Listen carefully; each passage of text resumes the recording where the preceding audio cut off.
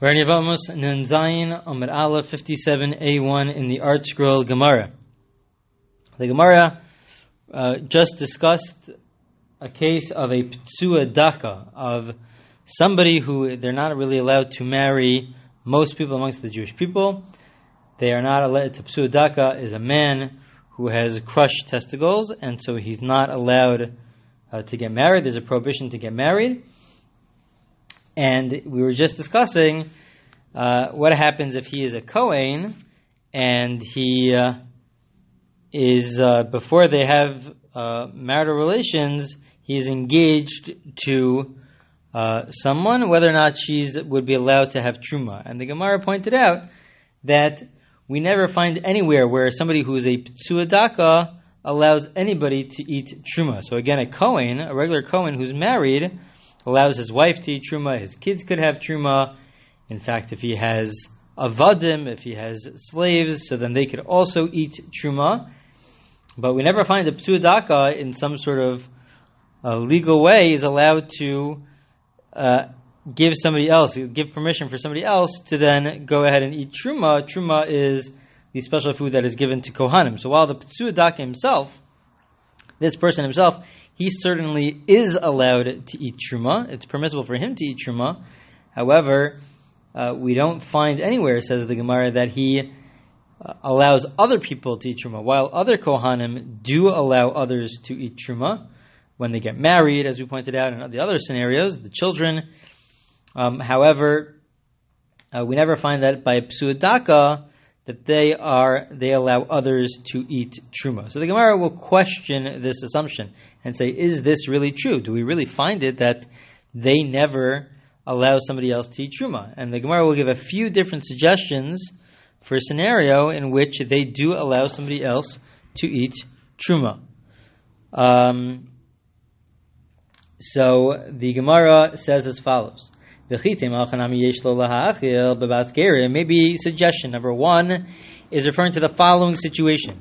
So we pointed out that somebody who's a Ptsua Daka, who has crushed testicles, they are not allowed to marry most Jews.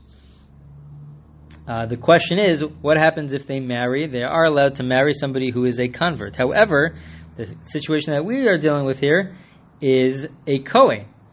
A Kohen is not allowed to marry a convert. But what happens is he allowed to marry the daughter of a convert? Is it permissible for him to marry a daughter of a convert? Why we would say yes versus no, the Gemara will discuss, and we'll probably discuss this in the next recording. We'll see this in a few lines. But that's the suggestion of the Gemara here. Maybe he's allowed to marry, A, he's a Kohen, and B, he's a Ptsua Daka. Maybe he'll be allowed to marry the daughter of converts. And if it's permissible, and again, the reason why we would say yes versus no will be discussed later, but if it is permissible, so then we see that his wife would be allowed to eat truma. So the Gemara says, no, that's not so simple. But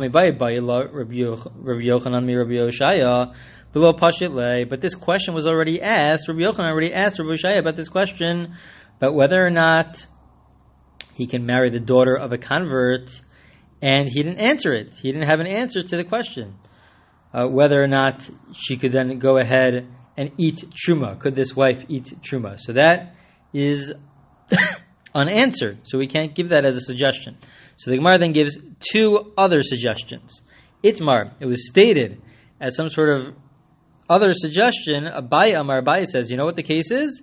Below yada. The case could be where they first get married, and he is not a Ptsua Daka. He does not have crushed testicles. And when they're married, he's a Kohen, he's married, she is allowed to eat truma.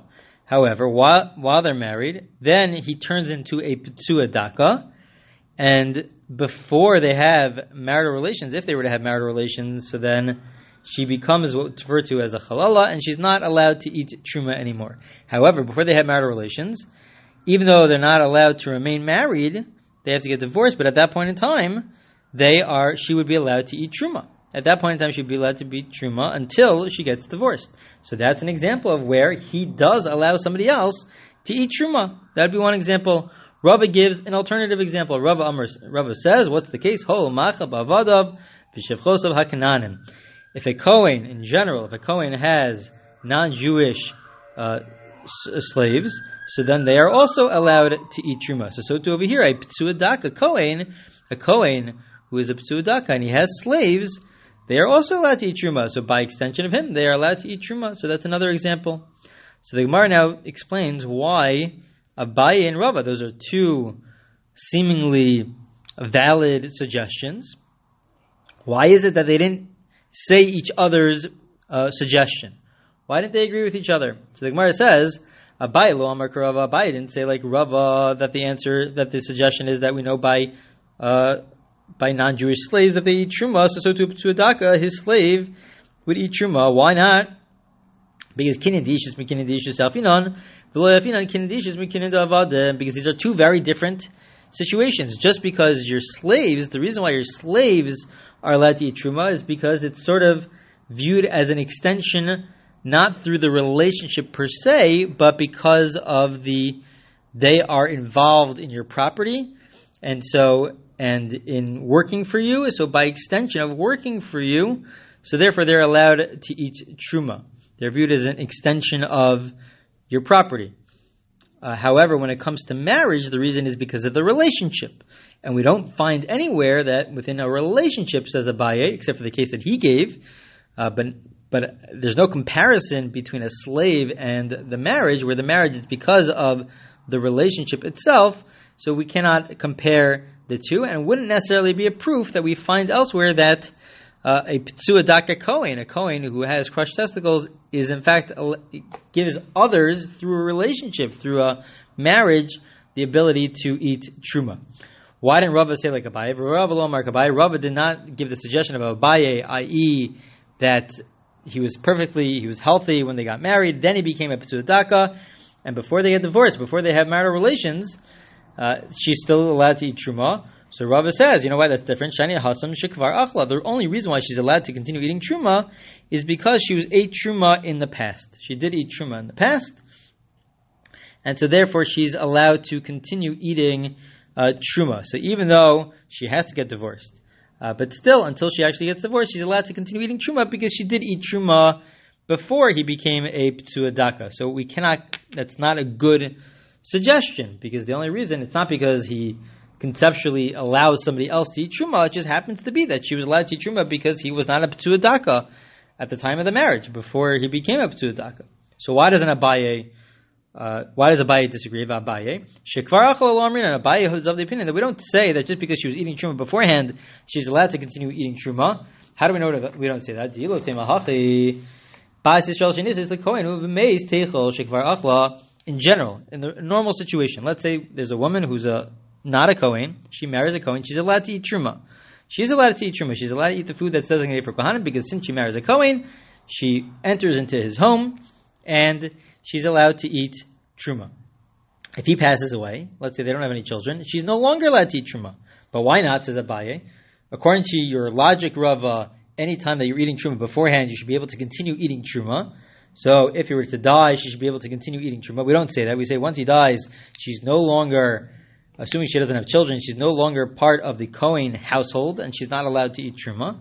But according to Rava, you should be allowed to eat truma. So Rava says, no, you can't compare the two. If Rava says, no, Hasam paka kinyane, hachalo paka kinyane. When the husband dies, when the Kohen dies, so then that terminates the entire relationship. There's no longer a relationship there for her to even have the possibility of eating truma. But in the case of where she's still married and they have to get divorced because he became a Ptsuadaka, so they're still married. If they're still married, since she ate beforehand, she could continue eating until they get divorced. But the only reason why she's allowed to eat truma is not because the Ptsuadaka, the Kohen, is giving her permission, but it's because she was eating from before. Okay, that's what the Gemara says. It is just interesting to note that Rav is saying that once the husband passes away, so then it uproots the entire relationship. Now, we've seen this in the past, that it's not as simple as that. It's true, they're no longer married. She's allowed to marry somebody else, but we did mention that after one of them pass away, so then they are viewed as married to the point that there's an obligation to bury them, bury a spouse, to be involved in that process. And so it's not that it's a total termination of the relationship as if nothing continues, but Rava does say that it does terminate the relationship to the point where she cannot eat truma anymore.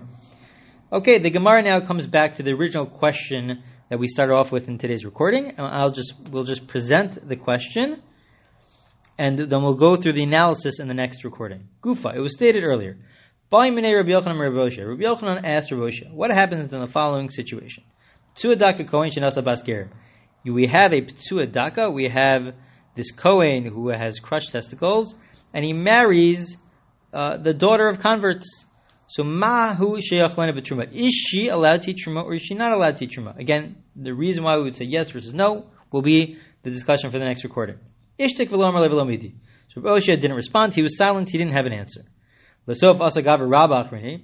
In the end, there was another great person, and we'll see it's Reish Lakish. Ubai minei milsav v'pashalei. He asked Rabbi Oshia a question, a different question, and Rabbi Oshia responded. So when Rabbi Yochanan asked the question, he didn't respond. Now he does respond. Umanu, who was this great person who asked him the question the second time? Reish Lakish. It was Reish Lakish. And Amalei Rabbi Yehuda Nisiel Rabbi Oshia, Atar Rabbi Yochanan Lav Gaver Rabbahu. He asked Rabbi Oshia, why don't you respond to Rabbi Yochanan? When Rabbi Yochanan asked you the question, you should respond. You responded to Reish Lakish. Why don't you respond to Rabbi Yochanan? So Amalei Rabbi Oshia says, Dikabai Minai Milsa de Lesla Pitre. Rabbi Oshia said to in response to Rabbi Yehuda Nasi that the reason why I didn't respond wasn't because he wasn't a great person, it's because I don't have clarity on the issue. I don't have an answer. I don't know what the answer is. And so therefore he didn't respond. But it wasn't because he wasn't a great person. He would respond to him. It's just that he did not know, Rabbi Oshia did not know the answer to this big question. Is a Ptsua Daka Kohen. A Kohen who is a Ptsua Daka, they generally cannot marry anybody from the Jewish people. If they marry the daughter of converts, so then is she allowed to eat truma? So that question, which was unresolved by Rabbi Oshia, will be the topic for the next recording. Why would we say that she could eat truma? Why would we say that she can't eat truma? Why specifically converts? What's different about converts? So that will all be discussed in the next recording.